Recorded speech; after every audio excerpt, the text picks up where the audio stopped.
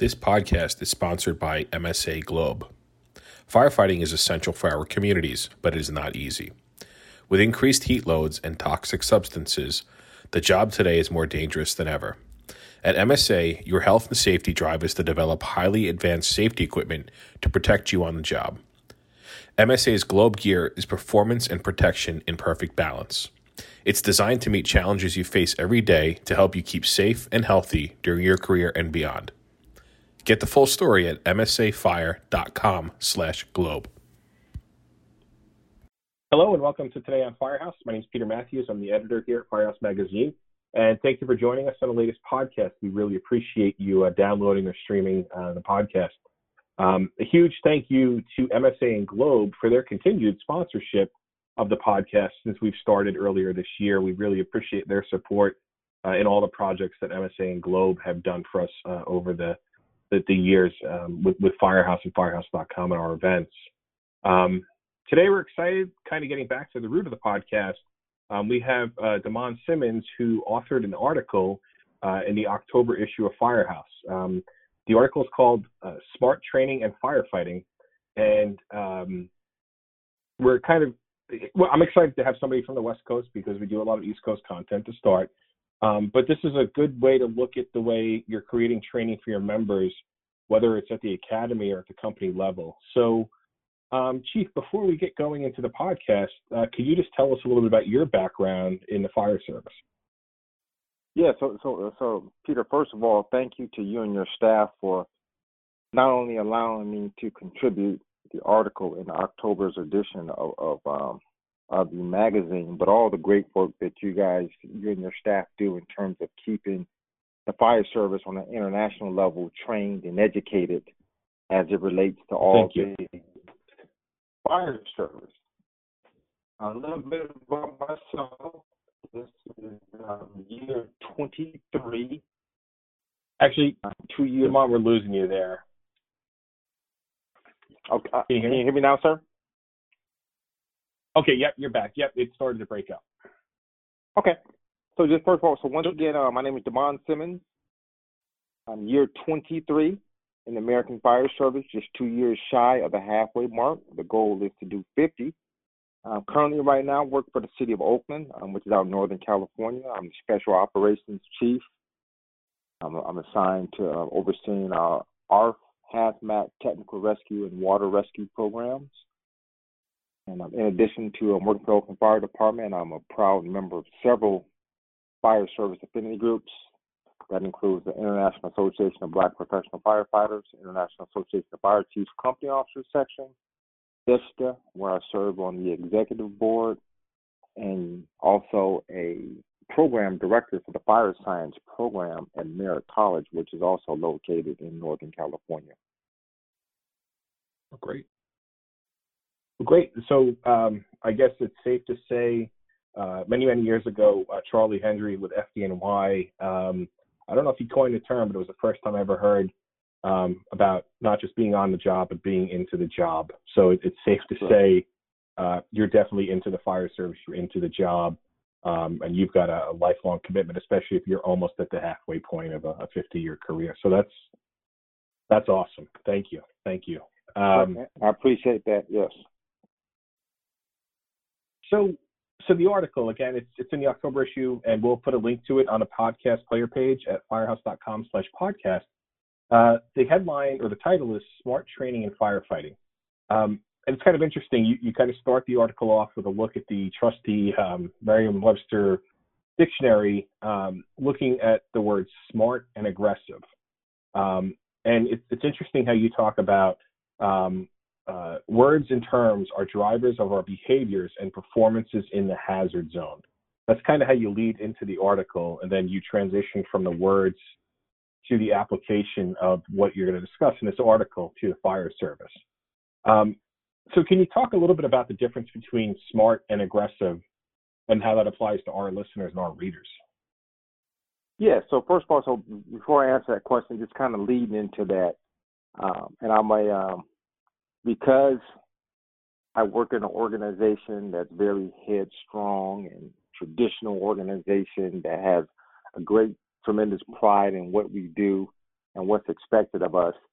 And I know how the firehouse operates, the coffee table. That's where all the problems related to the fire service and just the world in general are solved. So I'm sure right now someone who has just read this article is already somewhat hypercritical in terms of why are we trying to take away from aggressive versus tradition, or aggressive versus smart firefighting. But to answer your question, words do lead to behaviors and performances. So, when I hear this term aggressive firefighting, the first thought that comes to my mind, and now I'm putting myself in the position of a lay person. I'm going to quickly bring myself back to a professional firefighter, because that's what I know, because I've been doing it for the last 23 years, is that aggressive is that an individual is acting without due regard, who's acting without first thinking and analyzing the situation. And I understand that in our profession, especially when we're operating in the hazard zone, we don't always have enough time to think for several moments or use that traditional scientific method of decision making to make decisions. And I get that. But I ask myself this question, especially as it relates to the younger generation of men and women who are coming in the fire service. Are we setting them up for failure? Are we setting up the current generation of men and women in the fire service for failure when we promote this term of aggressive fire attack? And where I modify it a little bit, and modify it still with the full belief and knowledge, and that will never come out of my DNA, that it takes men and women who are properly trained and educated, correct hose line selection, and a sufficient amount of water to put the fire out. That will never change. Yeah. But I entertain the thought of, what if we were to promote smart firefighting versus aggressive? Would we be a lot more intelligent with our behaviors and performances on the fireground?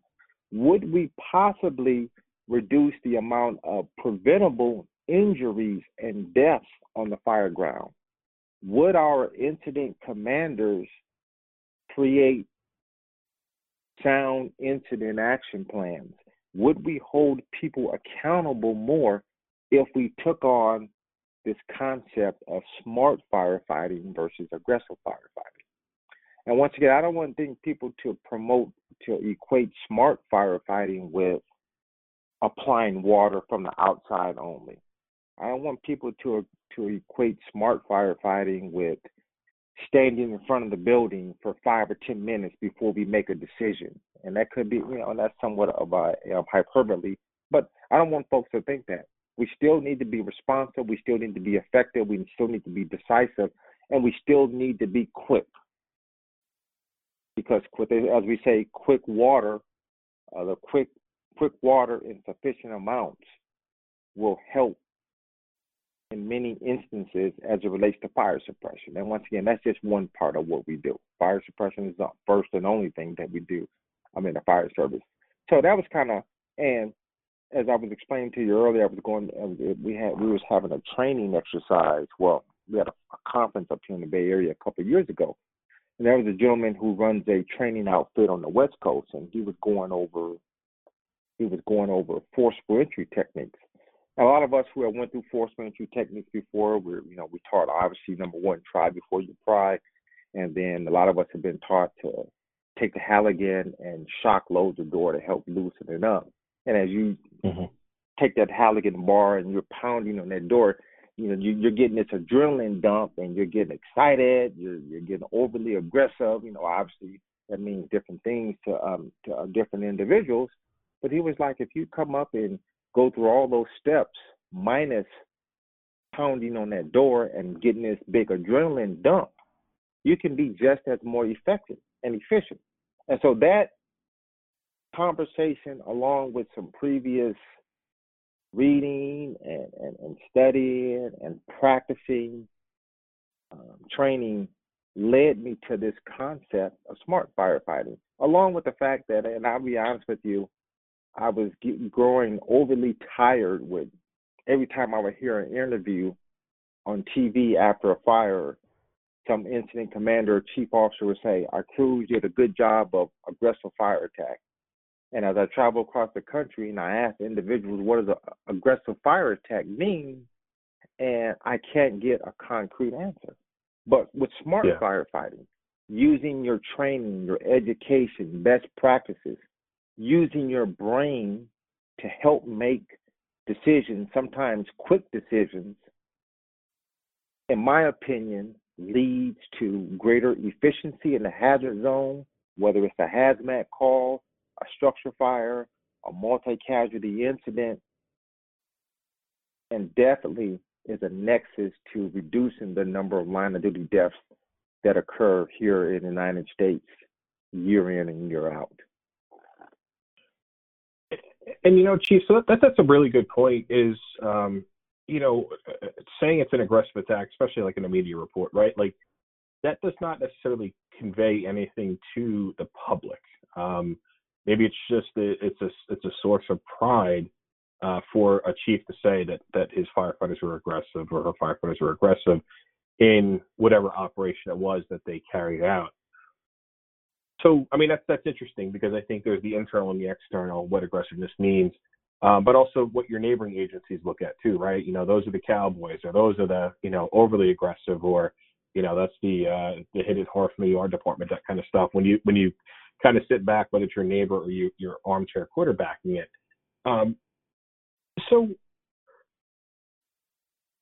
I think, you talk about the tools and whatnot and smarts, right? They come from your brain. It's that repetition. It's that learning. So it's almost safe to say that if you're going to be a smart firefighter, you can't let the rust grow, right? Whether it's on your brain or the tools in a compartment, right? You have to get them out.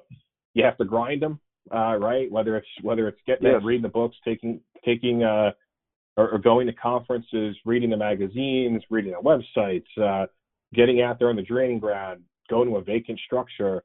So that's where you're going to kind of prep your brain, right? Or you remove the rust from your brain, take a skill that you haven't done since you were in the academy, or same thing with a tool. A rusty tool could lead to failure when it comes time to use it. Exactly.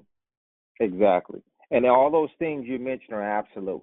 And I emphasize this to all fires, but especially the younger, my organization, to the younger men and women, is to stay involved, continue to be students of the profession. And you and I were talking earlier about, social media. And, and there's pros and cons. I'm 47 years of age, so I'm in that point where I can go on either side in terms of being a proponent or opponent of social media. But looking at social media from the perspective of how it's educating us in the fire service today. I'm a firm believer that there is more good information out there in the fire service on using social media as a medium than bad stuff. So going back to that concept, you use that analogy of a rusty tool. Yes, smart firefighting. It's about studying, studying books, magazines that are specific to our profession, and then also from other professions, those knowledge, skills, and abilities that are transferable. One of the good things I enjoy today about these different organizations, small organizations outside of FDIC and Firehouse that are having conferences, that are hosting conferences all across the United States, it allows for good information to be shared in small groups all throughout the United States. And, you don't have to save up every year to spend a lot of money on the travel, hotel for the big conference that, take place in places in different parts of the country. But also going back to that smart firefighting concept in addition to studying, reading, and training. And one of the things I emphasize to the company officers, do not wait on your chief officer. Do not wait on the training chief. And definitely do not wait on the fire chief to set your training program in place. Part of smart firefighting is company officers. And as a proud member of the International Association of Fire Chiefs Company Officers section, you drive your company.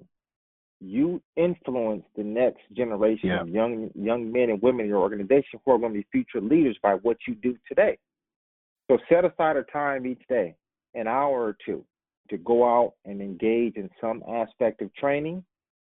And then on other days, set aside some time, read a case study, a line of duty death or a near miss.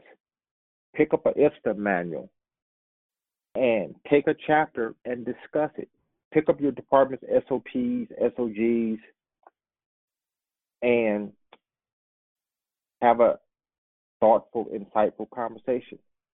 Go to the website, Firehouse, other magazines that are out there that are related to the fire service, identify an article with theme or topic, and discuss it. That's all part of smart firefighting. And that's not to say that individuals who still are operating or strong proponents of aggressive firefighting, that's not to say that those individuals are not doing that, are not engaging in some of those things that I just mentioned. But as a profession, we have to continue to evolve, and we're doing that. And for example, I love the work that the men and women at UL and NIST are doing. And to me, Absolutely. that's commensurate to smart firefighting, because we're using science, empirical-based evidence to help guide our decisions. And we already see that in one part of our profession, our EMS protocols and algorithms. Those algorithms and protocols are not based on what one person, what he or she thinks that we should do as it relates to treating a patient who is complaining of shortness of breath or chest pain. And we need to continue, and I underscore the word continue, allowing science and evidence-based research to help guide our decisions in the fire service. Because fire behavior in California and Oakland is the same as it is in Detroit, Chicago, or Gary, Indiana, Grand Rapids, Michigan, near my hometown, Indianapolis. It's the same. And as part of smart firefighting, those are the things that as company officers, and of course, as individuals, as firefighters, engineers, and paramedics, under that concept of smart firefighting, we have an individual responsibility as well as it relates to both our training and education under the mantra of professional development. So, I mean, and I guess, you know, on the level of the company officer, right, as a company officer, you have to continue to educate yourself to start, but then as a company officer, it's also your role and responsibility to then make sure that your folks on your crew are also becoming more educated, more smarter firefighters during that process. So, you know, throughout your career, Chief, how did you balance taking care of both your crews and yourself to maintain these goals? And good question. But before I answer that, I want to emphasize to those current and aspiring company officers out there, I often hear folks say, well, I'm not ready yet to promote to captain. I haven't learned enough as a firefighter or learned enough as a lieutenant. I'm going to let you know a little secret. You will never arrive at the point to where you know it all. And when you have arrived at that point, it's time for you to exit the fire service.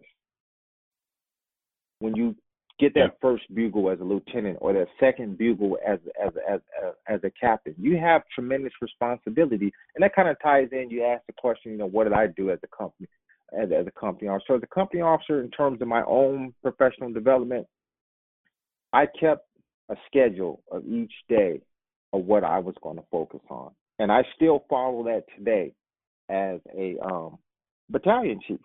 So for example, on Mondays, I'm going to read or do something related to engine company operations. On Tuesdays, I'm going to read something related to fire behavior. On Wednesdays, I'm going to review my department's SOGs and rules and regulations, and I'm going to read a line of duty death report. The next day after that, on Thursday, I'm going to review some ICS, IMS material. So each day, there were one or two things that's related to the fire service that I focused on. And I kept at home, in my home office, in my professional library, a bunch of fire service books, a bunch of books that are not related to the fire service for both personal and professional enjoyment that serve to that personal professional development. Then, of course, taking classes, attending conferences. Fast forward to today, Zooms and other types of webinars. Those are all things that I do in terms of that I did and I currently do from a personal professional development standpoint. Now, the second part of the question you asked, at the company, I always have and always will take on the belief that the company officers, you are responsible for the men and women working under you. So some of the things that I did, and these were not necessarily original thoughts or actions. These were things that I borrowed from other individuals. But what I did was each day when I came to work for my company, I had a plan. But I always offered firefighters the first opportunity. So a roll call, which is something that we still do in the Oakland Fire Department. We go over riding assignments and daily activities. And I would always ask the crew, hey, what do you guys want to do today from a training or educational perspective? And then most of the time, individuals, they wouldn't necessarily, especially when we had guys and gals from out of house coming in and work trades and CRs, they weren't necessarily used to that. So sometimes I would get these blank looks on my face. And, and I always had a backup plan. I always offered, and I encourage you to always, I shouldn't say always, but give your crews the first opportunity to come up with a training or educational idea. But you always, in the back of your mind, have a plan B just in case you get that blank look. So some of the things that I did with each day, because I worked downtown for 10 years, both as a lieutenant and as a captain, our training and education focused on high-rise operations. Our training and education focused on mid-rises and large single-family dwellings because that's what we had in our district. Our training and education also focused on special operations because the station I worked at, we were also responsible for technical rescue, confined space, trench, high angle, and low angle. So say that to say, company officers, part of that smart firefighting, if you're still unsure of training and education topics, start first with your crew members, asking them what they would like to do. And then secondly, using your district. What's in your district that's a hazard? Say, for example, you work in a district that's surrounded by water. Well, part of your ongoing training and education should revolve around water-related rescue. You work in an area that's surrounded by a bunch of high-rise operations. Part of your training and education, high-rise operations, and even sub-components within that. For your engineer, going over using systems to pump. Talking with your engineer. What do you do if you hear the company officer that's going to fire attack stairwell stating that we have some sort of pressure regulating device in place? What's your thought? What's your best practice in terms of making sure you get the correct pump pressure regardless of location of the fire? So those are the things that I offer to company officers in regards to smart firefighting. And then last but not least, if you're still unsure, there is a bunch of information on the website. You can go to Firehouse. You can go to Fire Engineering. You can go to the International Society of Fire Service Instructors. Lesson plans, training topics that you can easily pull from and come up with training and education topics for your people. And once again, I'm not here to say people who subscribe to that aggressive firefighting mentality, I'm not here to say that those individuals are not doing that, because they are. Once again, because I've been in the fire service for a long period of time, I know what the conversations are at the firehouse table are. There's some guy go again from the left coast or the west coast telling us how we should do things. No, I'm not here to tell you how to do things per se. Just think of what's going to lead to more efficient and safe outcomes for the people we protect and also ourselves. Smart firefighting or that good old traditional aggressive firefighting. That's great.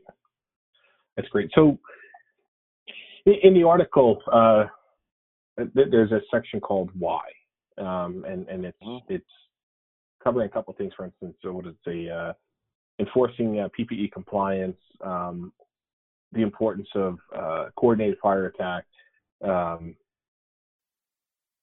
use of SCBA. I think we all know why, right? We know why this needs to be done. But as a crew, to ensure that your folks are wearing the proper PPE at the proper times. You mentioned earlier when we were talking about a recent incident where a firefighter may not have been wearing their PPE, or the same thing with SCBA.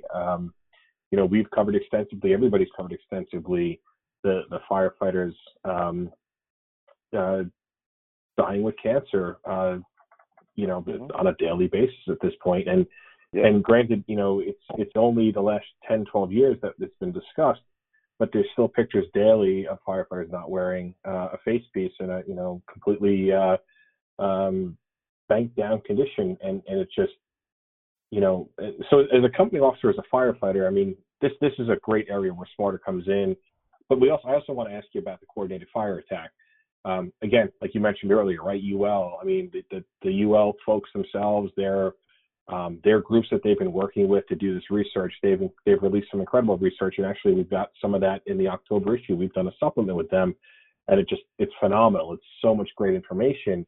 But how do you train the firefighter, or how do you create the smarter firefighter when it comes to coordinated attack? So for company officers out there, training officers, kind of tie it back in the why, and as it speaks to, let's say, coordinated fire attack. So a couple of different options that you have out there to really drive home the importance of it, and to really drive it home by showing in a convincing manner the importance of it is, one, the videos. If you go to the UL and NIST websites, I think one of them is firefightersafety.com. Once again, don't quote me on that. Bunch of videos and articles describing that. Another opportunity to really drive home the importance is through demonstrations.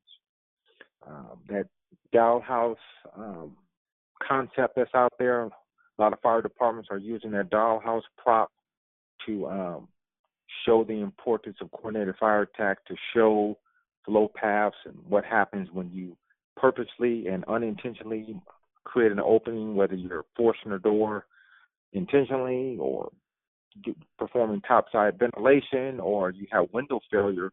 What happens when you create an opening that allows smoke to travel downstream, or through an exhaust opening? So those are two, between the videos, the dollhouse setup, and there's also a company out there, and of course I'm not trying to promote this particular company, but if you go online, and there's a company out there, either Midwest or East Coast, that has a prop that's not in the wood format, it's a metal format, so you don't have to rebuild it after a few demonstrations. But those are just three, I'm not going to say inexpensive ways, but three different ways or mediums that you can use to drive home the importance of the coordinated fire attack. And I really feel that in a lot of places across the United States, while we may have some understanding of that concept of the coordinated fire attack and why it's important, sometimes truck companies and engine companies are still operating independently of each other and not engaging in a smart manner, which under that SMART concept or smart firefighting, they're doing a coordinated fire attack. And as I was saying to you earlier, Peter, people, firefighters, hose lines, and water is what puts out fire. Yes. Now, yep. Exactly. You were talking earlier about the cancer, and that's another big one in the fire service. And I'm not here to say that we can do everything right all the time and avoid occupational cancer, but some of our behaviors that we continue to engage in on a regular basis, and just for the sake of argument, I'll put it under aggressive firefighting. It's continuing to shorten the careers and lives of professional firefighters. Wear your SCBA through all phases, including property conservation and overhaul. I belong to an organization, and I've been part of that group.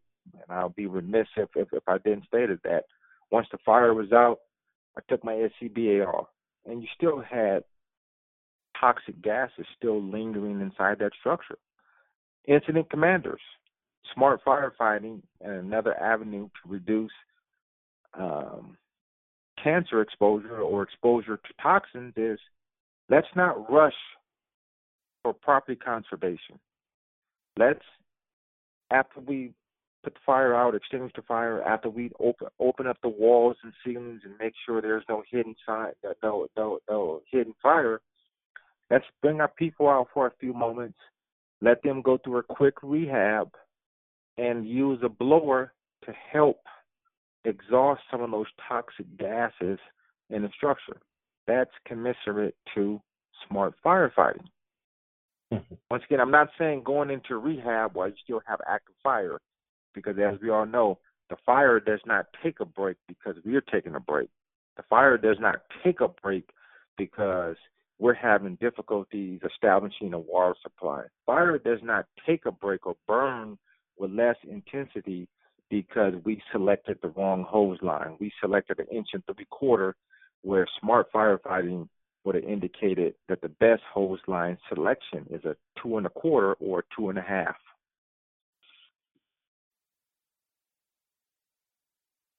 That's great, Chief. Thank you. That's very insightful. I appreciate that. Okay. Mm-hmm. So, as we go down, through the article, and you kind of mentioned some of it before, right? But to become smarter today through the training, there is a lot of material out there, and you mentioned, right? There's all the publications, there's all the websites, videos. I mean, it's just there's so much out there that you can't go wrong, but you want to make sure that you have the right material to really create effective training, thus the knowledge and the skill sets come out of that. So, understanding from a career department, any suggestions for the volunteer fire service or the combination fire service where they may not be at the station as frequently, right? They don't have a true shift where they can spend 2 hours every day they're on duty, because they would just have a weekly drill night or, something to that effect. So any ideas on how you can transition, from there? And I think it might be interesting too, from your background, like say with IFSTA and IAFC, is again, ensuring that not everyone's going to be on the same page, but that you can really increase what it is that you're doing, even with just things that you have in your hands, you can quickly access online. So any suggestions for that, like in the volunteer and the combination side, how they can really improve their knowledge set? Okay. And, just only having a peripheral understanding of volunteers or volleys, as you guys like to call them, I've always stated this: volunteer and volunteer and combination fire departments, they've always provided some of the best training, probably training their rivals that or supersedes that of career fire departments. But as you asked and requested, some of those things that those volunteer organizations and combination fire departments can do to meet training and education and meet the efforts of smart firefighting. And this goes back to some principles and practices from Instructor 1, is to come up with a calendar/plan. If in that volunteer fire department required monthly drills are once a month, have a schedule, okay? If it's once a week, okay? This Saturday, we're going to focus on engine company operations. The following Saturday is truck company operations. Third Saturday is EMS. And then the fourth Saturday is, let's say, technical rescue, if that particular volunteer fire department has a technical rescue equipment. And then pull out that 12-1 or plan out for minimum 6 months, preferably a year. So everything is related to engine company operations. What JPRs or job performance requirements do I want to accomplish for each one? Okay, under engine company operations, list every subtasks that's associated with that, and then migrate those JPRs, those topics, those learning objectives into each month for engine company operation. And then you'll be surprised if you plan it out and have a plan that you and the men and women who make up that organization can see, it'll materialize. Some other mediums that you can use, where I encourage those volunteer and combination fire departments, start or continue a relationship with community colleges. Start continuous communications with community colleges, especially ones that have a fire science program, because they too can assist you with professional development. They have the resources. Right. You know, one of the things that we're seeing now, and this was in place prior to COVID-19, but it has really expanded with COVID-19, is the use of some type of learning management system, whether it's Canvas, Blackboard, Moodle. Form that relationship with a community college and see if you can get access for your members. Now, if you belong, you were saying earlier, you work for two different volunteer fire departments, one where money was not an issue, and then another one where you guys had to have pancake breakfast. I think you said barbecues. Then reach out to those learning management systems. Target Solution One is also there. You know, I'm not necessarily a big fan of Target Solutions. Hopefully, Target Solutions will step their game up and rival that of Canvas and Moodle and Blackboard. But see if you can get a learning management system contract through your agency, and then use that to put educational stuff on there. Now, yes, in our profession, hands-on stuff, throwing ground ladders, forcing doors, stretching hose lines, those are things that we have to do in person. We can watch videos to show us how to properly perform all those evolutions, but you have to reinforce it with hands-on activities. But you're using, and we call it that triangulating that learning process, which is just a fancy way of saying using different mediums to help satisfy learning. And what is learning? It's just simply behavior modification.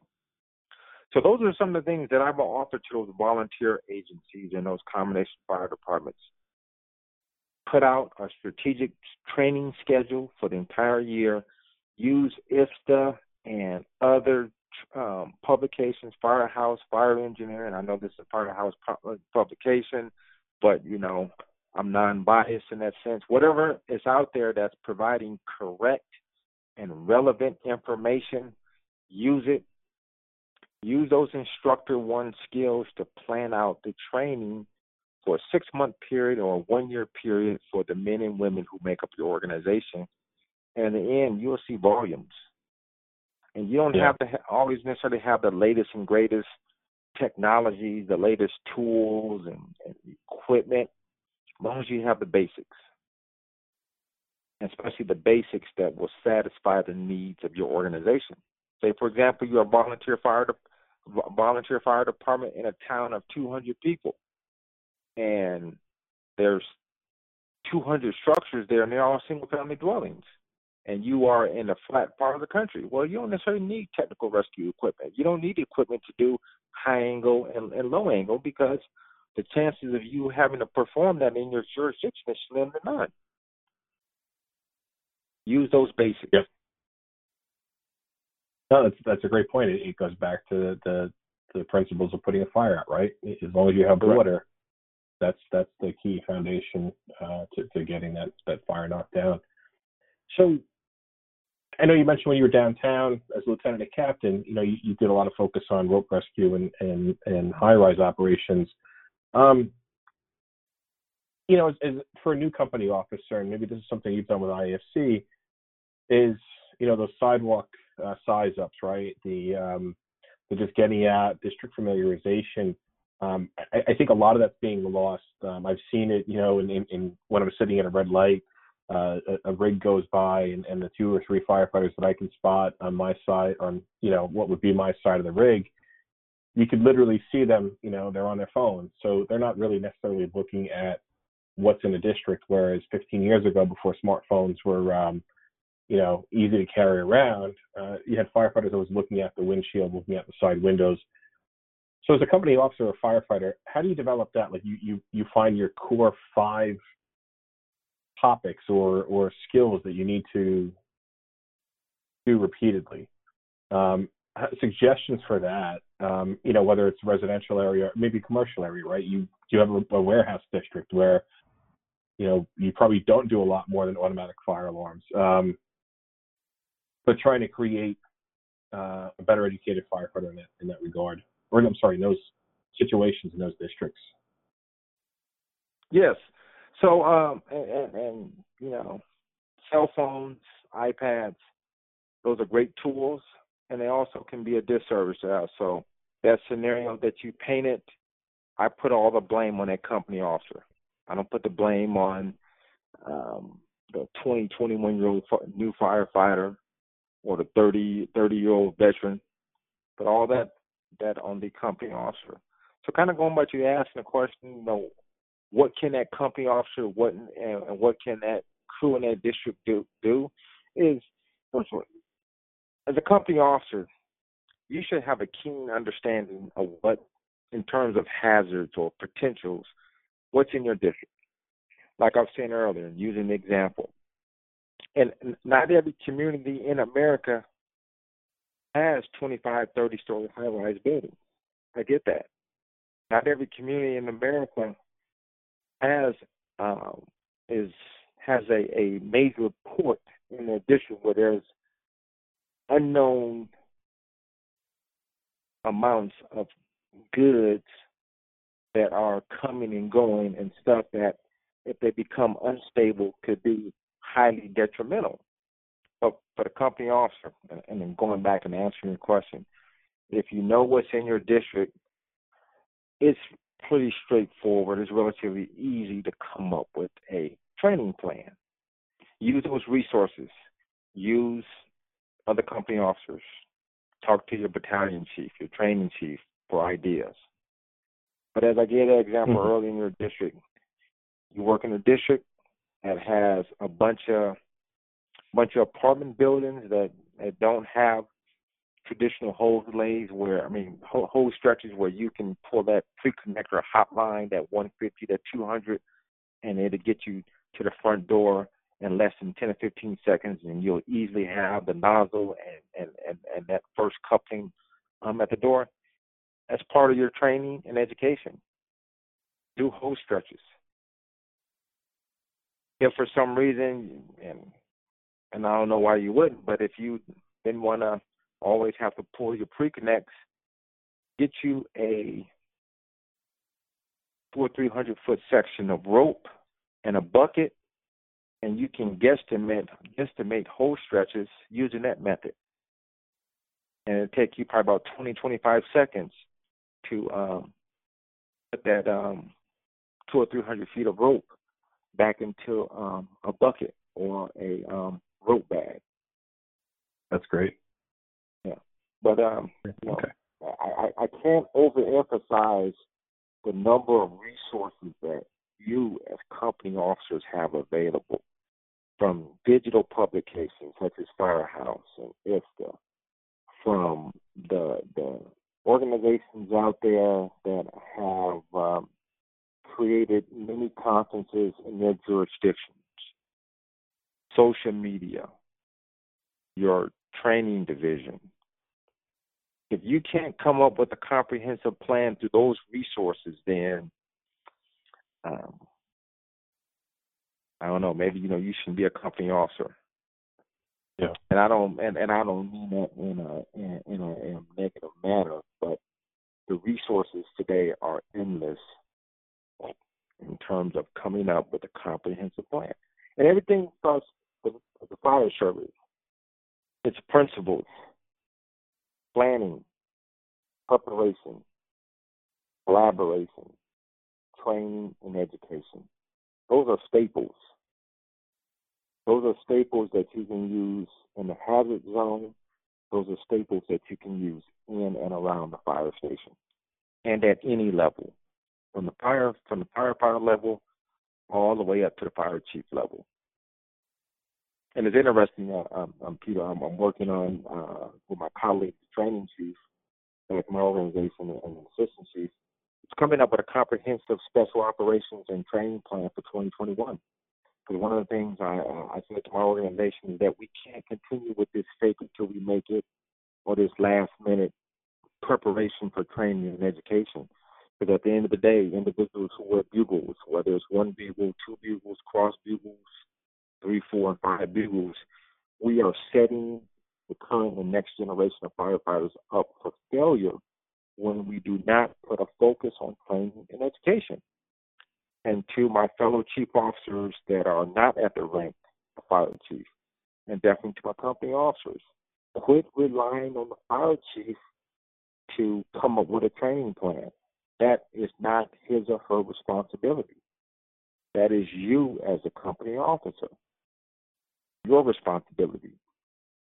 And I do apologize if I'm preaching in a sense, but as we all are, that all of us who are listening to this podcast, all of us who monthly read the great articles that come out of Firehouse magazine, we're the ones that are students of our profession. And when you are students of your profession, you care about the profession today, tomorrow, and in the future. Yep. No, that's great. I mean, I think you're hitting the nail on the head. And to follow up on that, as you wrap up the article, you talk about a survey, right? Is you've never received a survey from your local department, which is hopefully a good thing, and that you have not had to use the services of the department. Yeah. But that's a really interesting perspective. Is what is their opinion? Now they obviously don't know any better, right? My father always used to say, you could show up and put an 1 3/4 line through a window and they think you're saving the world. Meanwhile, it's blowing out through the window in the back of the house, but it looks like you're doing something, right? So the fire service, right, through organized chaos, can kind of cover some of that up. And not that they're covering it up, but the citizens don't know. But so you as a firefighter, and you mentioned you live in a city, but if you were to get this survey from your department and fill it out after an incident, what are some of the questions you would ask, or what would you ask, for the sake to make sure that the folks felt you were trained properly, or is it, that you're equipped properly, your budget's properly allotted, or, what kind of questions would you ask in that survey? Good question. So it sounds like what you're asking me, if I was asked to put a survey together for dissemination out to the public, I'll answer that. Yeah. I'll answer your question in terms of being the author or creator of the survey, and then I'll definitely ask from a citizen perspective, because I both live and work in the city of Oakland. But what I would put out there, good question. I know what I wouldn't necessarily put on there. I don't think I would put on there, what do you expect from us? Because that would be too broad of a question, and you would get too broad of a response. But I'm going to take a different approach, and I would ask questions along the lines of, what do you expect your fire department to do in terms of mitigation or community risk reduction? And to what degree would you support funding for community risk reduction? And I know that's I'm not going to say that's a non-traditional response, or a response that's totally off the spectrum. But the reason why I would put that question on there, and I would probably start with that, is because there is a direct positive correlation between fire prevention and community risk reduction and firefighter safety.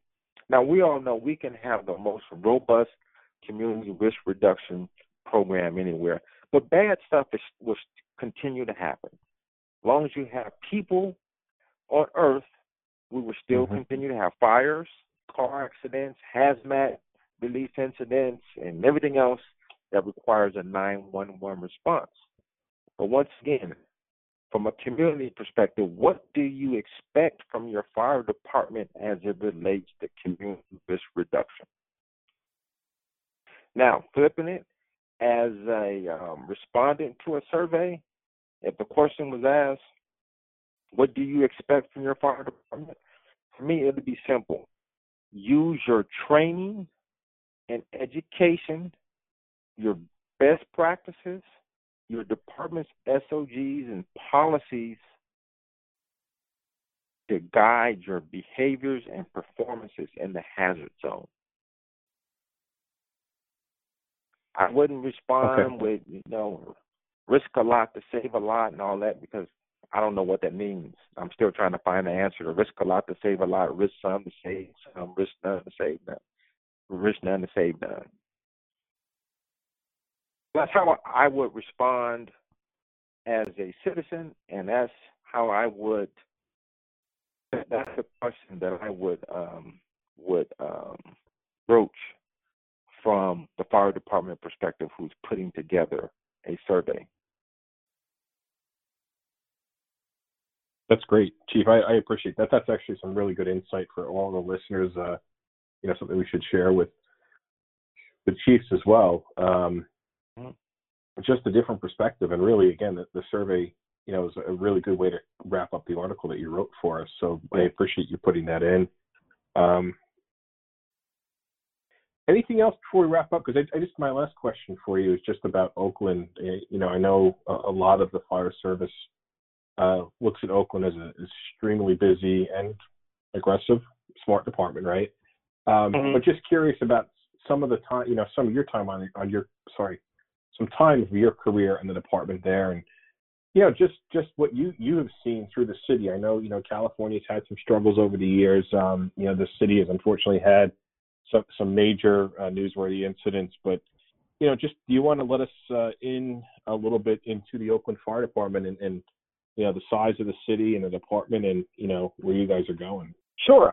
Like I say, for me, Oakland is my current home in terms of where I live and work. Prior to that, I was a proud member of the Burlingame Fire Department over in San Mateo County. But Oakland, Oakland is not only is the department, but the city itself is rich in terms of history. Like most fire departments across the nation, at one time, especially from a training perspective, at least talking with firefighters who came on the job in the 60s and 70s, folks from the California area and even outside of California would look and come to Oakland in terms of training and education ideas. And as a result of Prop 13 in the state of California and a few other issues, we went through a period where things digressed a little bit in terms of innovation, training, and education. But fast forward to today, I'm proud to say, we're back on the up and up. I work closely with our training division chief, and we're putting together a lot of good stuff to help move our organization, continue to move our organization forward. City of Oakland, as far as the city and the fire department, is sort of unique in a sense in regards to our responsibilities. Out here in California, vegetation fires, which are a big thing, and prior to some more recent fires that were prominent in nature in regards to lives lost. Back in 91, technically is known as the Tunnel Fire, but the Oakland Hills Fire, shortly after the incident, was the largest loss of structures in the United States from a fire. And we learned a lot from that. And in terms of our responsibilities, like most cities, we run on a bunch of medical calls, which makes up a large part of what we do. Fires, hazmat incidents. We have a great special operations program, our airport firefighting, heavy rescue, technical rescue, hazmat, water rescue program.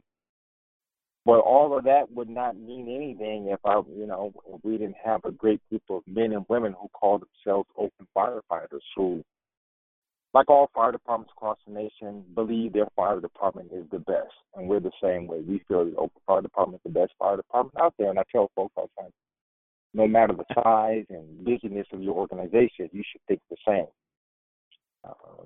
You know, we had some incidents a couple of years ago, the ghost ship, where unfortunately 36 lives were lost. And, you know, we took a hit there, and like most fire departments would, after a casualty of some sort. And we're starting to make some amends there. We've increased our fire prevention staffing. And, you know, while I have never worked in fire prevention, I would offer this to the company officers. You are a fire prevention, community risk reduction proponent as well. And once again, you know, you may not have a title fire inspector, fire prevention manager, but part of your duties as a company officer includes community risk reductions. Here in Northern California, in Alameda County, we're the county seat for Alameda County. You know, we're working on some efforts to increase our training and collaboration with our neighboring fire departments. There's actually a small city that's within the city of Oakland, Piedmont, and we're hoping to increase some of our training efforts with them and Alameda County and some other neighboring jurisdictions. We do it well on our USAR front, USAR Task Force Number 4, which Oakland is the lead agency, and we're proud to have men and women from departments all around that are part of that task force. So, once again, Oakland Fire Department, like any other agency, all hazard, hazmat, EMS, fire suppression, fire prevention, special operations, those are things that we are tasked with, and that's the expectation of the citizens who not only live here in the city of Oakland, but also the business community. They expect the men and women of the Oakland Fire Department to be both highly trained and educated, which ties into smart firefighting, so that in a perfect world, we'll produce what will prevent bad stuff from happening. But when something bad happens, whether it's intentional or unintentional, we are there to quickly return some degree of normalcy. And that kind of ties back in earlier. You asked me to talk a little bit about that why, and all of us are probably familiar with the Simon Sinek. Some people say Sinek, but I think you pronounce it Sinek, in the TED Talk, where he talks about start with why. And I always use that when I'm teaching company officers, is to start with why. Why, how, and what. Why does the fire department exist? And we can say the fire department exists to protect life and property. I tell folks to look at it differently. The fire department, why we exist, is to ensure that people have a high degree of normalcy in their life. And when that degree of normalcy is interrupted for whatever reason, we quickly return some degree of normalcy. How we do it?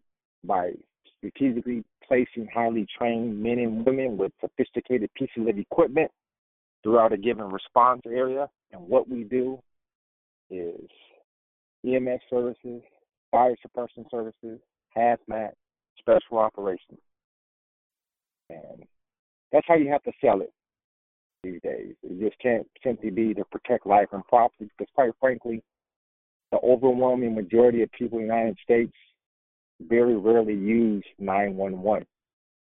Mm-hmm. And but we all want a high degree of normalcy in our personal and professional lives.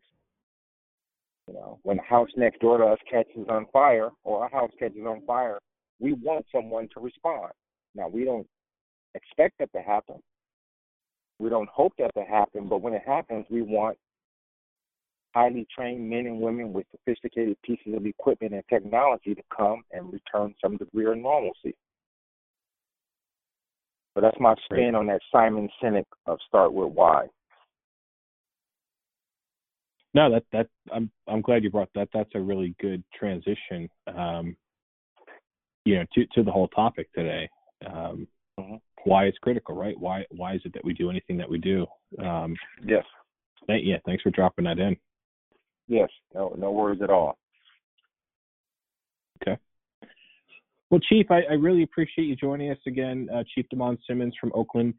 He's the author of Smart Firefighter and Smart Firefighters in Training in the October issue of Firehouse.